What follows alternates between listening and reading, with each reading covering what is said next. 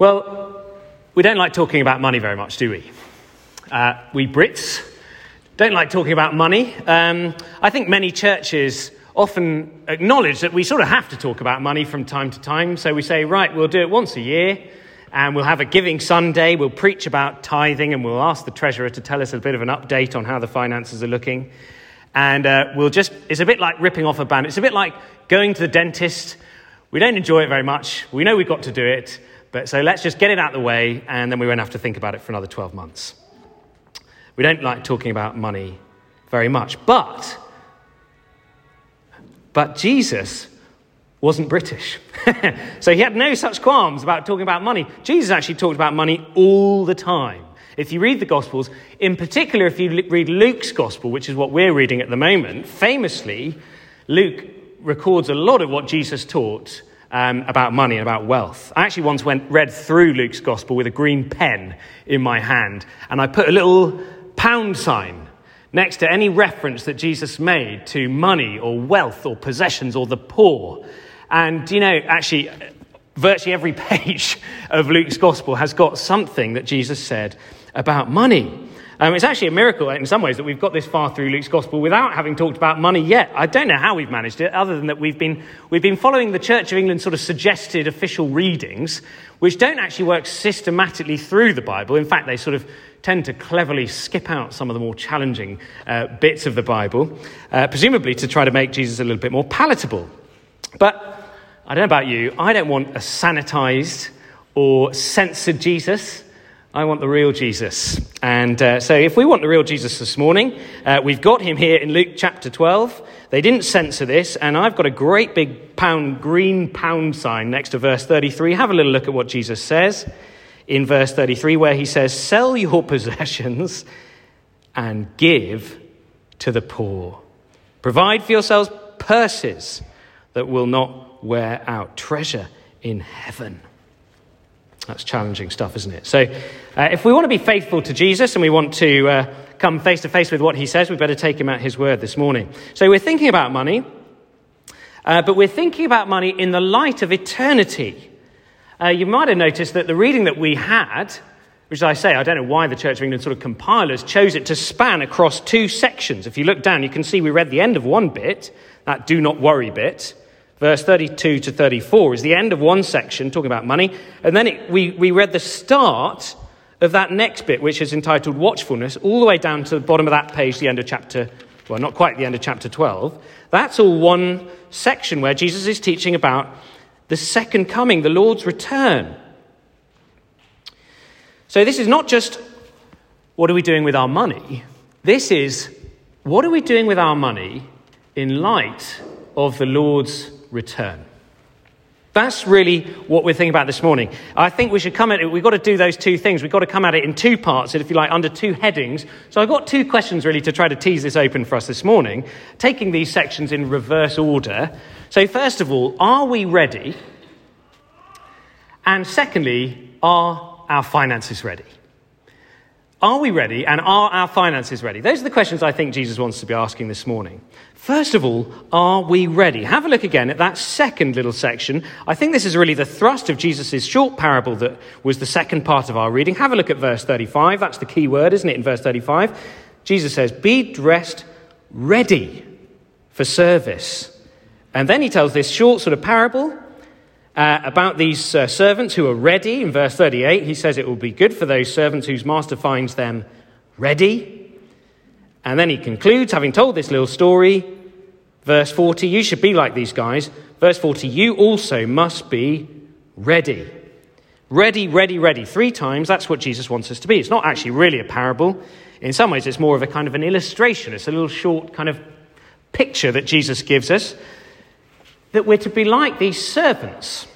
These are the servants in verse 36, like servants waiting for their master to return from a wedding banquet. Waiting for the master to return. Now, this would never happen today. This sort of thing wouldn't happen in the era of mobile phones. We sort of say, I'll be back by 11. I'll text you when I'm leaving. I'll drop you a missed call, when I'm 10 minutes away, that sort of thing. So we wouldn't be sort of just waiting, wondering, when are they going to get back? we were out on Wednesday. It's my birthday on Wednesday. And Hannah and I went out to the cinema for the first time, I think, since we moved to Melksham. We went up to the cinema in Chippenham to watch Top Gun. Has anyone seen Top Gun? Oh, yeah, a few nods. It was good, really good, brilliant. Well recommended, Top Gun. Well, Hannah's mum came round to babysit very kindly and looked after Fred and Max for us so we could go out to the cinema. But, I mean, she didn't have to wait up, really, until, 3 a.m, wondering when are they going to get back. I mean, we told her, she knew what time the film was finishing, and we were going to be back by 11 or something like that. Well, that wasn't the situation these guys were in. They had no idea when their master was returning. Especially in the ancient world. He was at a wedding, it says in verse 36, and weddings lasted a lot longer than they do now. Apparently, ancient weddings lasted, and I think they still do in some parts of the world, several days, even possibly up to a week. So here's this master.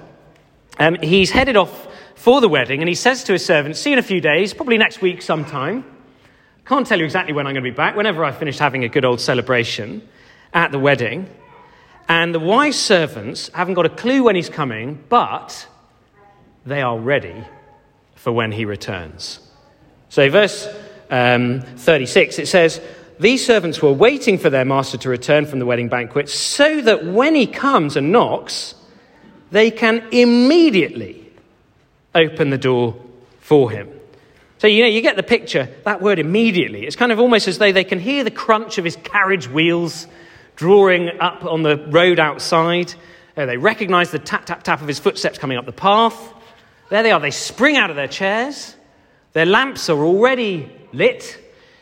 And they're able to, before he's even got to the door knocker, they've flung the door open so that the master can just walk straight through. And they're able to say, welcome home. How was the wedding? Let me take your coat. Would you like anything to eat or drink? They're ready for him coming back. That's the picture. So are we like that? Are we like that with the Lord Jesus? Are we expectant for Jesus to return? Are we ready? Will we know what to do when he arrives? Or will we spring into action? Or will he actually possibly catch us unawares? Or worse still, will we have nodded off to sleep? I don't know about you. I don't think we think about this very much. I don't think about this very much. I think if we ask most Christians, most churchgoers, do you actually believe that Jesus is coming back? I don't know what most people would say. I don't know what you would say this morning. I hope most people would say, yeah, I guess in theory, I do believe that the Lord Jesus is going to return. At some point, there will be a second coming. But certainly not something we give a lot of headspace to, is it? Maybe it's just me. I don't really expect it to be anytime soon. For one thing, he's been gone far too long, hasn't he? I mean, it's been a long time since Jesus said he was coming back, a very long time. So it's probably, if he's taken this long to get back, probably it's not going to be on our watch. Wouldn't you be pretty surprised if he came back this afternoon? If we got back from church today, and there we were just having a nice relaxing Sunday afternoon, and actually, goodness me, 7th of August 2022 turned out to be the date of the second coming. What would you think? I'd be pretty surprised, I think. The fact he's been gone so long means we're not particularly expectant. But look at verse 38. It says, it will be good for those servants whose master finds them ready, even if he comes in the middle of the night or towards daybreak. So that's when you're not expecting him. So the middle of the night or towards daybreak, literally in the original language, what that means is literally the second or the third watch of the night. And apparently before they all wore wristwatches, they divided the night into 4 sections, 4 watches. The first watch was 6 to 9 p.m. The second watch was 9 to midnight. The third watch was midnight to 3 a.m. And the fourth watch of the night was 3 a.m. to 6 a.m., when it was kind of getting brighter. So by the second watch, it's getting late. It's nearly midnight. And by the third watch, the night is at its darkest. It really, really, really doesn't look like he's coming back in the third watch of the night. It's pretty hard to stay awake at that time. Surely he's not coming back now. Yes, in theory, he could get back at any point. But surely he's taken so long, it's probably not just yet. That's surely what they're thinking. In the third watch of the night, let's just take a little nap. If he isn't coming back just yet. And isn't that how most Christians think today? Surely he's not going to come back just now. Let's doze off to sleep. But Jesus says, verse 39, he switches metaphors. He says, understand this, if the owner of the house had known at what hour the thief was coming, he wouldn't have let his house be broken into. So he switches metaphors from servants waiting for a returning master to residents waiting for an impending burglary. Now, if you know that your house is going to get burgled, it can't be burgled. Hopefully, I don't know how many people in this room have watched Home Alone. Maybe that's just sort of my generation. Some of us, I'm sure, will have watched Home Alone. Even if you haven't, you know what it's about. It's about the kid knows the burglars are coming. And he knows they're coming, and so he's ready. And they can't burgle his house. And that's what Jesus says. He says, be ready, even though it looks as though it's not happening anytime soon. Verse 35, he says, be dressed, ready for service. Literally, that means gird up your loins. Can you picture the ancient clothes that they wore? You know, you had to sort of tuck your cloaks into your belt if you wanted to be able to move quickly. Jesus perhaps might have today said, roll up your sleeves, ready for action. Keep your lamps burning. He says, verse 35, give me oil in my lamp. Keep me burning. Keep me burning till the break of day. Even when there's darkness all around. Even when it looks like everyone else is asleep. Which aren't large parts of our world and our church even asleep today. Not expecting the master to return. So much of our church seems like it's perhaps gone off the boil.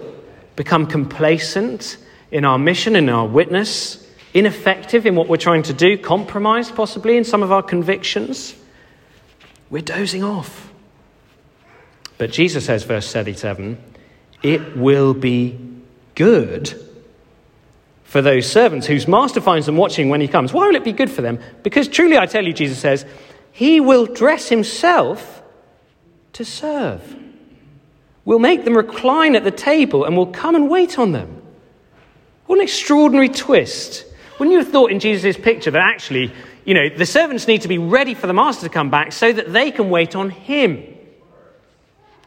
But Jesus says they need to be ready for the master to return so that he can wait on them. He's going to go straight into the kitchen, get his apron on, tell the servants to sit down, put their feet up while he serves them. The Son of Man, Jesus said, came not to be served, but to serve.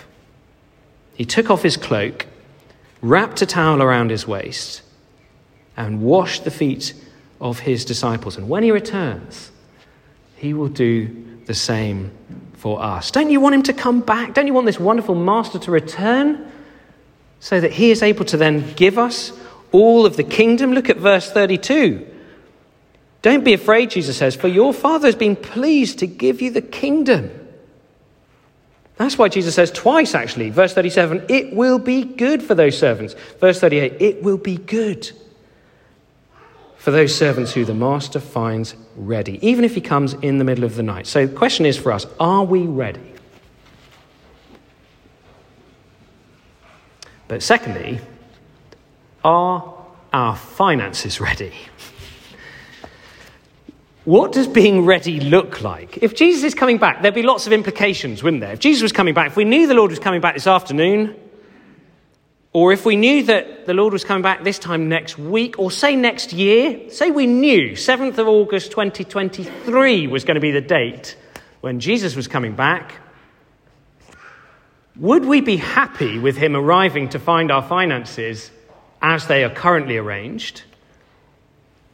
Or would we want to tweak them a bit? Would we want to do something different with our money if we knew he was coming back? You know, if you know the future, that impacts what you do with your money. I grew up in Cheltenham, which, if you know Cheltenham, it's famous for horse racing. And occasionally we went racing. And I'm not particularly into horse racing, but I had several friends who, because of where we lived, were very into horse racing. And somebody always thought they had a tip. And invariably, these tips never came off. But one time we went racing, and this mate had, a friend of mine he was going out with a girl whose dad was the presenter of the morning line, which was Channel 4's TV programme about horse racing. So this guy was into horse racing, and he thought he'd hit the jackpot going out with this girl. Oh, it couldn't be anybody better than to go out with the presenter of the morning line's daughter. Anyway, so he had this tip, and he was telling everybody, you've got to bet, I still remember the name of the horse, Imperial Commander was that wretched horse. Imperial Commander, you've got to bet on Imperial Commander. Oh, it's a sure thing. Well, did that horse come in? Of course it didn't. Everybody bet on Imperial Commander, and it did not win. But if you think you know what's going to happen, of course you put your money where your mouth is, don't you? If you know what's going to happen, you put your money where your mouth is. In fact, it's illegal if on the stock market, if you know something's going to happen coming up to do with the merger or of a sale of a company or something, and you sell or buy your stocks and shares with that knowledge, it's illegal, be done for insider trading. But that's exactly what Jesus says to do. He says, you know the future, and so you must put your money where your mouth is. It makes financial sense if we know that the Lord Jesus is coming back, to put our money based on eternal things. Jesus says, verse 33, sell your possessions, give to the poor, provide for yourselves purses that will not wear out. See, the trouble is that most of the things which we put our money on do wear out. We invest in things which are temporary. There's a thief who can destroy. There's a moth that can eat whatever our investment is. The Old Testament prophet Haggai said, you earn wages only to put them in a purse with holes in it. And it's an ancient picture, that, isn't it? But we know exactly what that means. We've got money in our pocket. It just disappears. Jesus says, put your money somewhere which will last forever. Treasure in heaven will never fail. It makes financial sense to do so. It makes emotional sense to do so. But Jesus says, verse 34, where your treasure is, there your heart will be also. Your heart goes where your treasure is, and your treasure goes where your heart. I'm not sure which way around it is. It's a bit chicken and egg, isn't it? If you love something, then that's what you spend money on. If you love a person, you spend money on that person. If you love a thing, you spend money on that thing.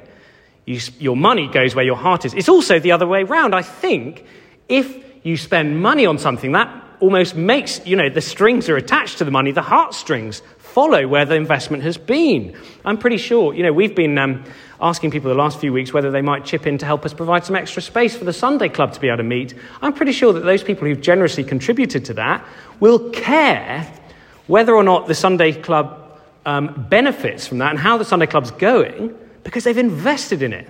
Where their treasure is, there your heart will be also.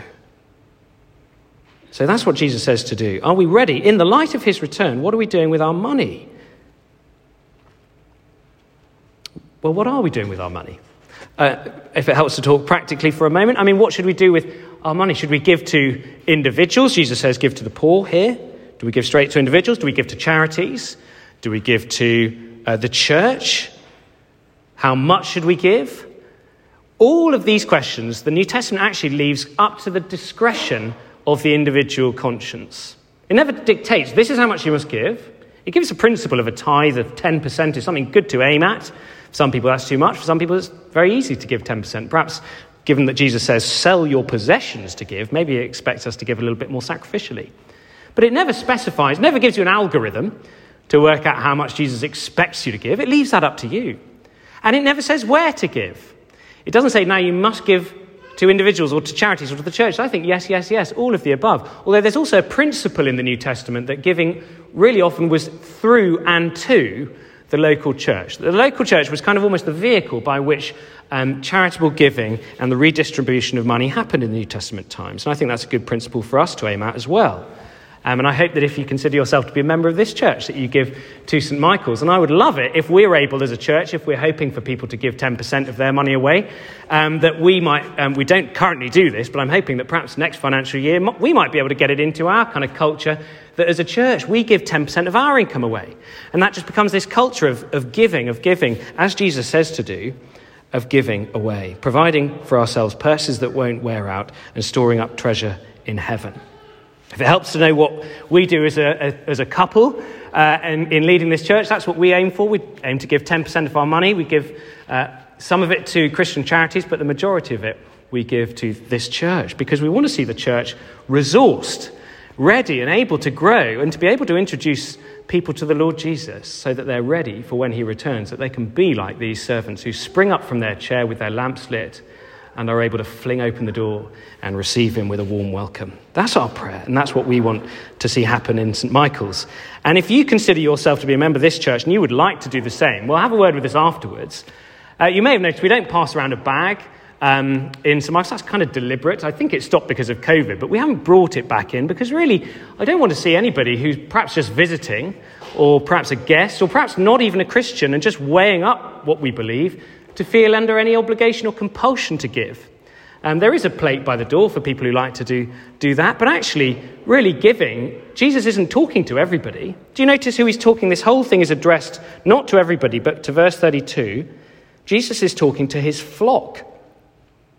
So actually, Jesus' encouragement and his commandment here are actually to those who consider themselves to be followers of the Good Shepherd, who consider themselves to be members of the church family. They're the ones who Jesus is encouraging to sell their possessions and to give to the poor. Does that all feel a little bit overwhelming? Possibly, probably. Maybe we've never really thought that much about giving before. Maybe Jesus' words unvarnished here in Luke chapter 12 are quite challenging this morning. But I think that it only makes sense. We'll only be able to give, in fact, we'll be willing to give when we realise how much he has already given to us. Come back to verse 32 where he started. And Jesus says, "Do not be afraid, little flock, for your Father has been pleased to give you the kingdom." And when we realise that we've been given everything, that when he returns, verse 37, it will be good for those of us who are waiting, because he will serve us throughout all eternity. That enables us to sell our possessions and give in the here and now. So are we ready? And are our finances ready? 2 questions for us to go away out into this Sunday afternoon with and ponder perhaps. Let's pray.